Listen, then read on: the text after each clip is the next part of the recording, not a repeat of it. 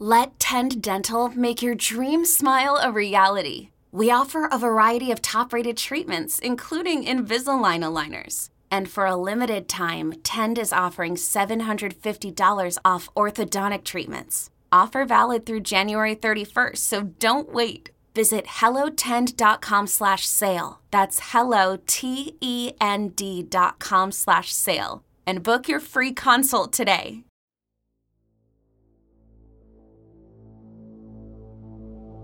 The RCMP in Canada, Royal Canadian Mounted Police, they're basically the equivalent of the FBI in the United States. They are our federal police. And they don't make mistakes. They're one of the best in the world. They're the Queen's Guard. They lost evidence. They lost crime scene photographs. They've misplaced this and they've misplaced that. So now the mystery is, if you found what you claim you found, where's the evidence?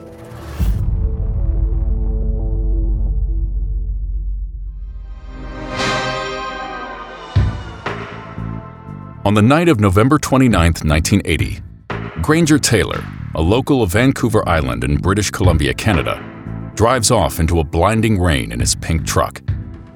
He has told his friends, family, and even people in the town of Duncan that he plans to rendezvous with aliens who will take him on a 42-month journey around the galaxy. The next day, on November 30th, Granger and his truck are nowhere to be found. Years pass, and most assume his disappearance will forever remain a mystery.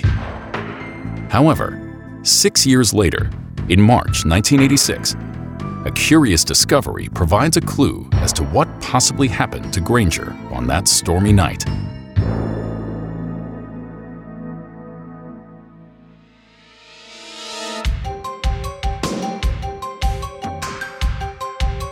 I'm Steve French, and this is Unsolved Mysteries: The Sudden Departure of Granger Taylor, Part 2.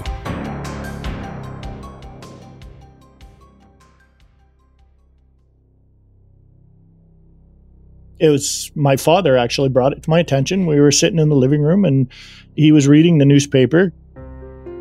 Granger Taylor's close friend, Robert Keller, still remembers the day when he heard about the discovery. He brought it. He goes, "Oh, they found Granger's truck." And I went, "Really? Where?" So he said, "Well, I found it on Mount Prevost. There's a blast site." And I said, "What do you mean?" And he said, "Well, apparently they found the parts and pieces of the truck in a crater." On March 20th, 1986, municipal work crews are thinning an area of growth on Mount Prevost, a few miles northwest of the town of Duncan, where Granger's family lives. A crew member thinks he sees signs of an explosion in the forest and reports it to a supervisor. Police are called to the scene and quickly agree that an explosion has taken place. In the newspaper, I believe they said it was a blue truck. Well, as soon as they said that, my dad said, "Well, they're doing an investigation on Granger, and maybe they should be doing an investigation on who really owns that truck." Because Granger's truck was clearly Pepto-Bismol pink. And they insisted that they found something, either a license plate or a VIN number plate, like that little aluminum thing that goes on your dash. They found that embedded in a tree. And that number was traced back as Granger's truck. Corporal Chris Manceau of the RCMP confirms that the truck did belong to Granger Taylor.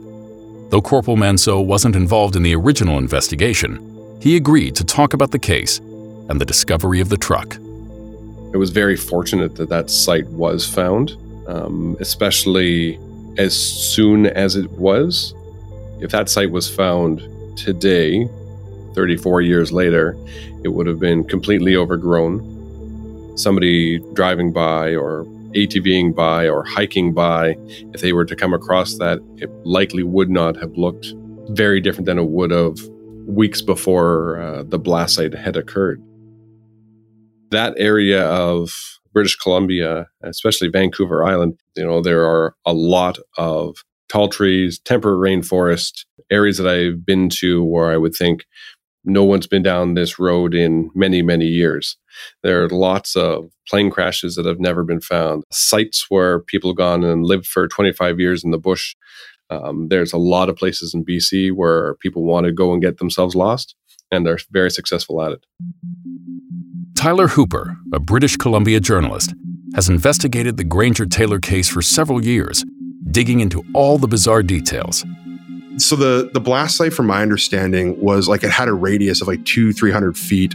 I think at one point they said it ultimately spread to like 600 feet, and that some of the debris from the truck was as high as 60 feet in the trees, which is insane. Like that just seems like a huge radius and circumference to have for a blast site. Also, there was a bunch of obviously just mechanical parts lying about, a bit of an engine block left that was actually, I think, almost 100 feet away from the initial crater. And then they found, I believe it was some sort of part of a wheel up in a tree like 60 feet high that had basically been blown up in there and embedded itself into the tree.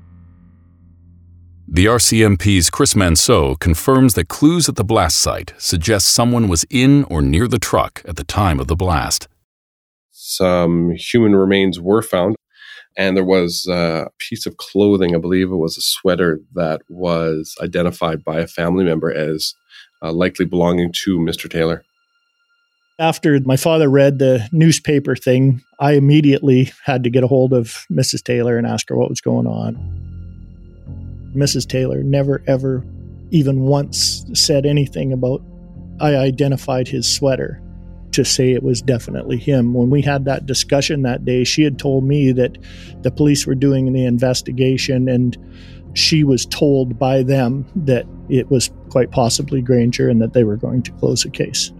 Now, again, I always have to question if his body and his bones and his truck and all of this stuff barely survived, how a wool sweater in the Pacific Northwest climate could survive after 6 years to be able to be identified as his. It makes no sense that they'd be able to identify that. So the coroner's inquest officially ruled that due to circumstantial evidence found at the site that Granger succumbed to accidental massive injuries due to or as a consequence of the explosion. So that's the official version from the coroner's inquest. From the RCMP's point of view and from the BC coroner's point of view, he ended up being a missing person who was later recovered and the file was concluded.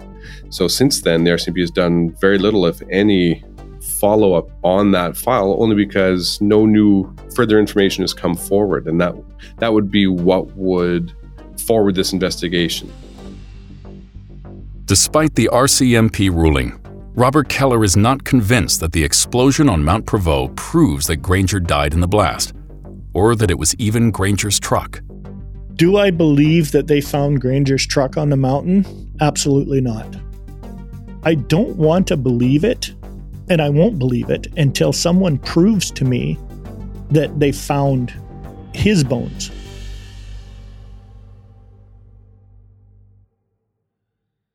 This episode is brought to you by Progressive Insurance. Whether you love true crime or comedy, celebrity interviews or news, you call the shots on what's in your podcast queue. And guess what? Now you can call them on your auto insurance too with the Name Your Price tool from Progressive. It works just the way it sounds. You tell Progressive how much you want to pay for car insurance, and they'll show you coverage options that fit your budget. Get your quote today at Progressive.com to join the over 28 million drivers who trust Progressive. Progressive Casualty Insurance Company and Affiliates. Price and coverage match limited by state law. For Robert Keller, one of the most mysterious aspects of Granger's disappearance has to do with the color of the truck that exploded on Mount Prevost. I don't believe Granger ever owned a blue Datsun pickup. When he left my house on the day he disappeared, he was driving that pink truck. Throughout the police report, investigators consistently refer to Granger's truck as a blue Datsun pickup. But Robert distinctly remembers painting the truck Pepto-Bismol pink from its original brown color. Journalist Tyler Hooper believes he has an explanation. Here's my understanding about the truck. I'm fairly certain it was pink when it went missing. The issue is then, yes, why do the police in the report and so on keep referring to the truck being blue? And I think that was the color that the truck was registered in. So I think, when you register your car, there's a make, model, and color. So there would have been a color on the forms that Granger filled out when he put his insurance into ICBC. And I think because the truck was exploded on the mountain, that the paint would have burned off. That's the impression that I got. I mean, the paint they were probably using to paint cars back then was probably really oil heavy and was just set to burn off. So I don't think you could have told in person what color the truck was. So they defaulted to what was on the insurance form. Aside from the truck, Tyler also uncovered details about the human remains that were found at the blast site. The biggest findings is the 2 bones that are found, and I believe they're quite big. I mean, I think they're one of them 6 inches long by 1 inch thick, and I believe one of them proved to be the bone on the upper arm. And they found the 2 bones, and one of them was broken due to the force of the explosion that the coroner determined. And they were determined to be human by a pathologist. They unfortunately couldn't be tested for DNA because that was a new thing at the time. And from my understanding, the Duncan RCMP wouldn't have had that sort of technology. So that's too bad. Since DNA tests were not conducted, Robert is not willing to assume that the bones were the remains of his friend Granger. The bone fragments that they found were found inconclusive for whether it was even him or not. I don't even think they could say it was a male or female. But somehow the coroner said that, oh, well, it's Granger.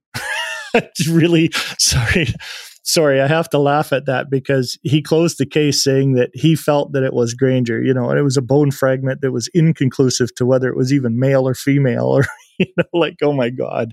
But maybe that's how they did things back then. DNA technology was not available in 1986. But today, the bones could be tested to determine whether they do indeed belong to Granger Taylor. Unfortunately, the bones have gone missing. The RCMP in Canada, Royal Canadian Mounted Police, they're basically the equivalent of the FBI in the United States. They are our federal police, and they don't make mistakes. They're one of the best in the world. They're the Queen's Guard. Even when they destroy evidence because it's no longer needed, they know where it went. We destroyed the evidence because it was no longer needed. So it was burnt, it was trashed, it was done whatever the police do to evidence that's no longer needed. But that's not what I was told. It wasn't destroyed. It was lost or misplaced. So now the mystery is, if you found what you claim you found, where's the evidence? According to the RCMP, it's unclear where the bone fragments are today. Policies change and procedures change over time, and this was 40 years ago. I know in files now, found bodies or deceased people, that becomes the property of the coroner's service. And then the coroner's service will offer those to family for proper burial or disposal as they see fit in line with their wishes. As for what happened to the bone fragments that were found at that scene, the family members would likely know. And if those family members don't know, then I couldn't speak to where they are these days. Without the bone fragments and a DNA test, it can't be proven who died in the explosion. But if it was Granger, another question arises. How did Granger manage to cause such a massive explosion? Friends and family recall that Granger had access to dynamite, but did he have enough dynamite to turn an entire truck into just fragments? He did have access to dynamite because they used to blow stumps up on the property to expand their fields.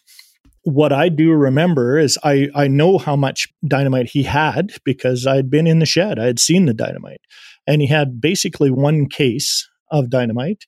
It was already an open case. So, he had used a portion of that case of dynamite on stumps and whatnot.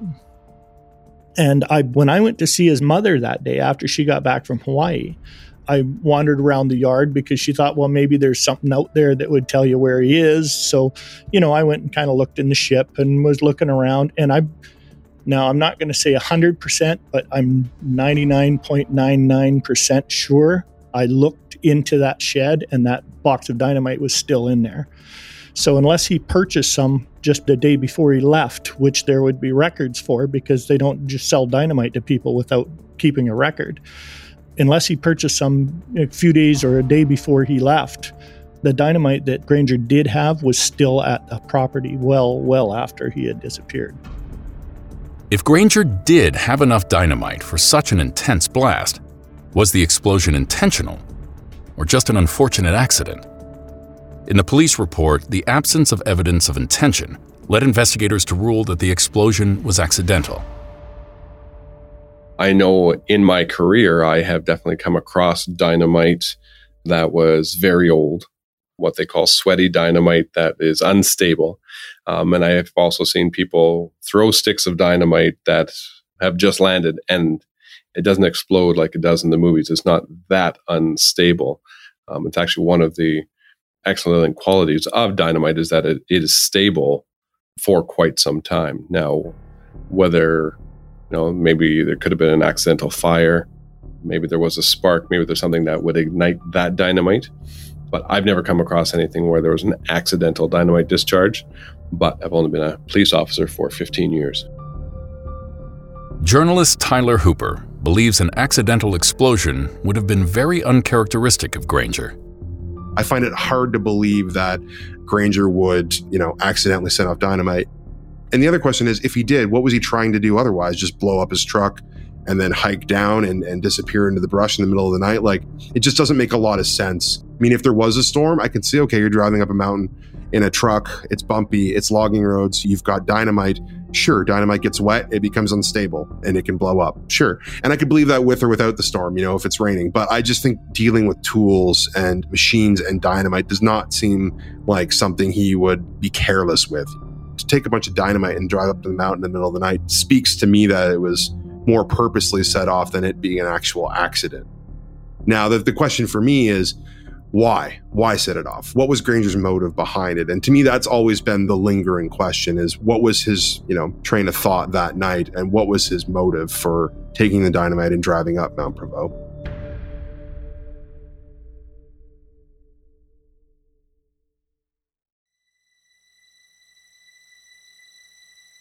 There are a lot of theories when it comes to Granger's disappearance. I mean, a quick overview, I've heard everything from obviously him being abducted by aliens, him being a secret agent for an agency like the CIA, him, moving down to South America. I've heard people say, he was some sort of drug mule for some organization, which seems so ridiculous to me. There's an abundance of theories, and a lot of them are outright crazy in my opinion. I mean, but there are a few that, like any rabbit hole, when you go down, you can try and make some sense of, but, there's not very many when it comes to Granger, in my opinion. Robert Keller has heard his own share of rumors about what happened to his friend. One of the theories that I've heard, people have said that he's been, taken by the government because of his genius and his skills in building things. And, which of course I kind of go, that, if the government really needed somebody like that, why not? They took Werner von Braun or whatever from Germany. Why not take Granger from Canada? So that one I kind of believed. That's a possibility, And Granger was just giving us the alien story to kind of cover it up. Although Granger was not known to lie to people. Maybe he would if he felt that he had to protect people. Now, Granger had a lot of friends down in Colombia. And he did speak, a couple of years before the alien thing, that he was actually considering on moving down to Colombia and living with some friends down there, and, a lot of money to be made down there. So I have to say, yeah, that's possible too, which would tell me that the real truck was driven off a pier into the ocean somewhere, and he just flew to Colombia. I mean, crossing the border, and who would have checked even back then? You could cross the border just by saying you were Canadian. You didn't even have to show ID. Yeah, I'm from Canada. Okay, have a nice day. That's kind of how easy it was to cross borders back then. And there you go. And he may still be alive down there listening to this podcast now. Chris Manceau of the RCMP was only 3 years old when Granger disappeared, but he wishes he had been involved in the investigation at the time, so he could ask some questions of his own. I wish I knew Granger prior to this event. I would think I would have a better understanding of the totality of the circumstances. Unfortunately, that's just not possible. I've dealt with many people who were in a mental crisis, and They always have an answer for every question. You can't convince somebody of something that doesn't exist when they're that sure of it. How would someone at that time convince Granger that there were no aliens? He was that sure of it as well. It's entirely possible that Mr. Granger went up to that remote location waiting to be contacted or met with by these extraterrestrials. Whether that happened or not, difficult to say, but maybe he sat there for several days waiting. Maybe he took food and provisions with him, and when that didn't materialize, maybe he didn't want to come back down to society feeling like he was going to let everyone down and admitting that that was incorrect. Maybe that's when the explosion happened. Tyler Hooper has his own theory about what happened to Granger that stormy night. Anything Granger put his mind to, he could do. And I think he was so talented and so gifted at creating these machines. And I do think it was an expression of him too. Like, that's the other thing. I think when he did these seemingly crazy things, like put a boat engine in a car, I think it was kind of his signature and his way of expressing himself, to himself and to the world. And I think that might have been really lonely for him at times. I think, he did, obviously rub off on people like Robert, but I think ultimately, I don't think Granger had a lot of intimacy in his life. I don't think he necessarily felt very strong connections with people. And so I think he may or may not have created another world, that being space and, UFOs and aliens. And I think he may have used that as a way for him to escape. And I think ultimately what happened was that whether it was through his own actions and his own will, that he drove up to that mountain that night and decided that he was going to try and get to space to get away, or he was suffering from some sort of episode that led him to believe that was going to happen, but he ended up blowing himself up. I believe regardless, Granger wanted to get away.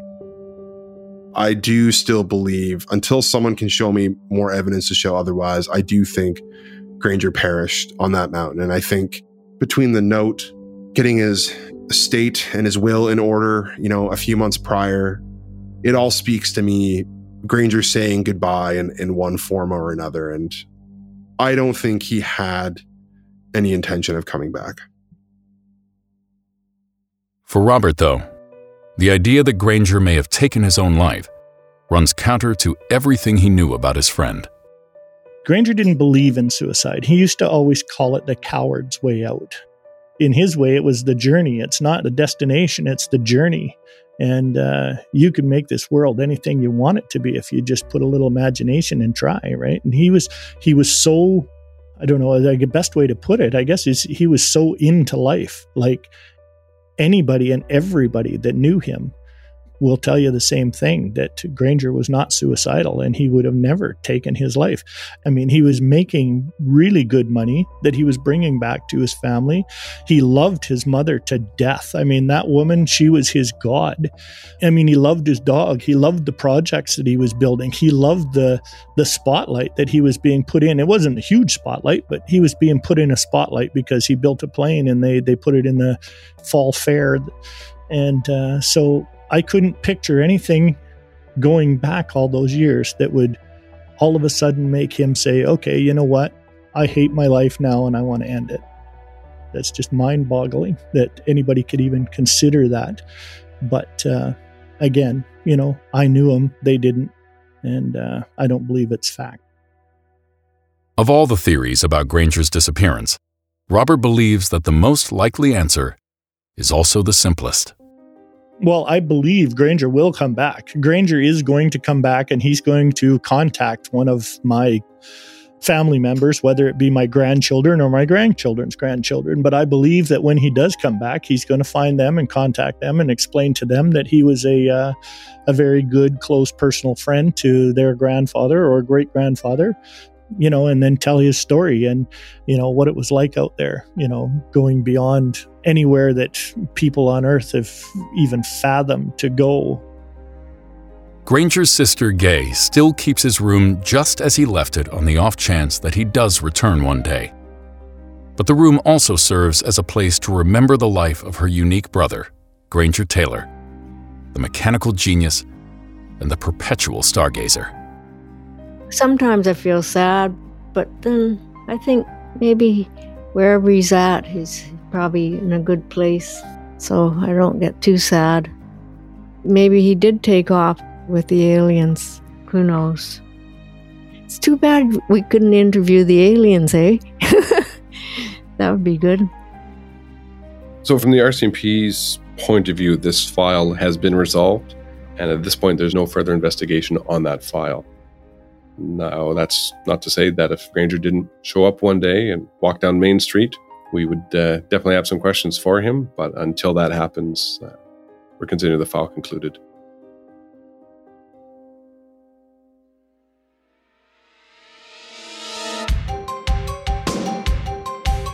If you have any information about the mysterious disappearance of Granger Taylor, please go to unsolved.com.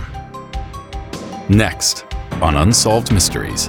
What concerns me about this killer is the ability to inflict those assaults on a woman and two precious girls and those two little boys and not speak a word about it. That's completely narcissistic and sociopathic. That's what concerns me. Unsolved Mysteries is a production of Cosgrove Muir Productions and Cadence 13. It is executive produced by Terry Dunn-Muir and Chris Corcoran. Produced by Lloyd Lockridge, Christine Lennig, Courtney Ennis, and Paige Heimson. The story producer for this episode was Cynthia Bowles, and it was edited by Ryan Dan. From Cadence 13, editing, mixing, and mastering by Chris Basil, Andy Jaskowitz, and Bill Schultz. Production support by Sean Cherry and Ian Mont. Artwork and design is by Kurt Courtney. Publicity by Josephina Francis and Hilary Schuff. The original theme music was composed by Gary Malkin and Michael Boyd. Thanks for listening to Episode 7 of Unsolved Mysteries.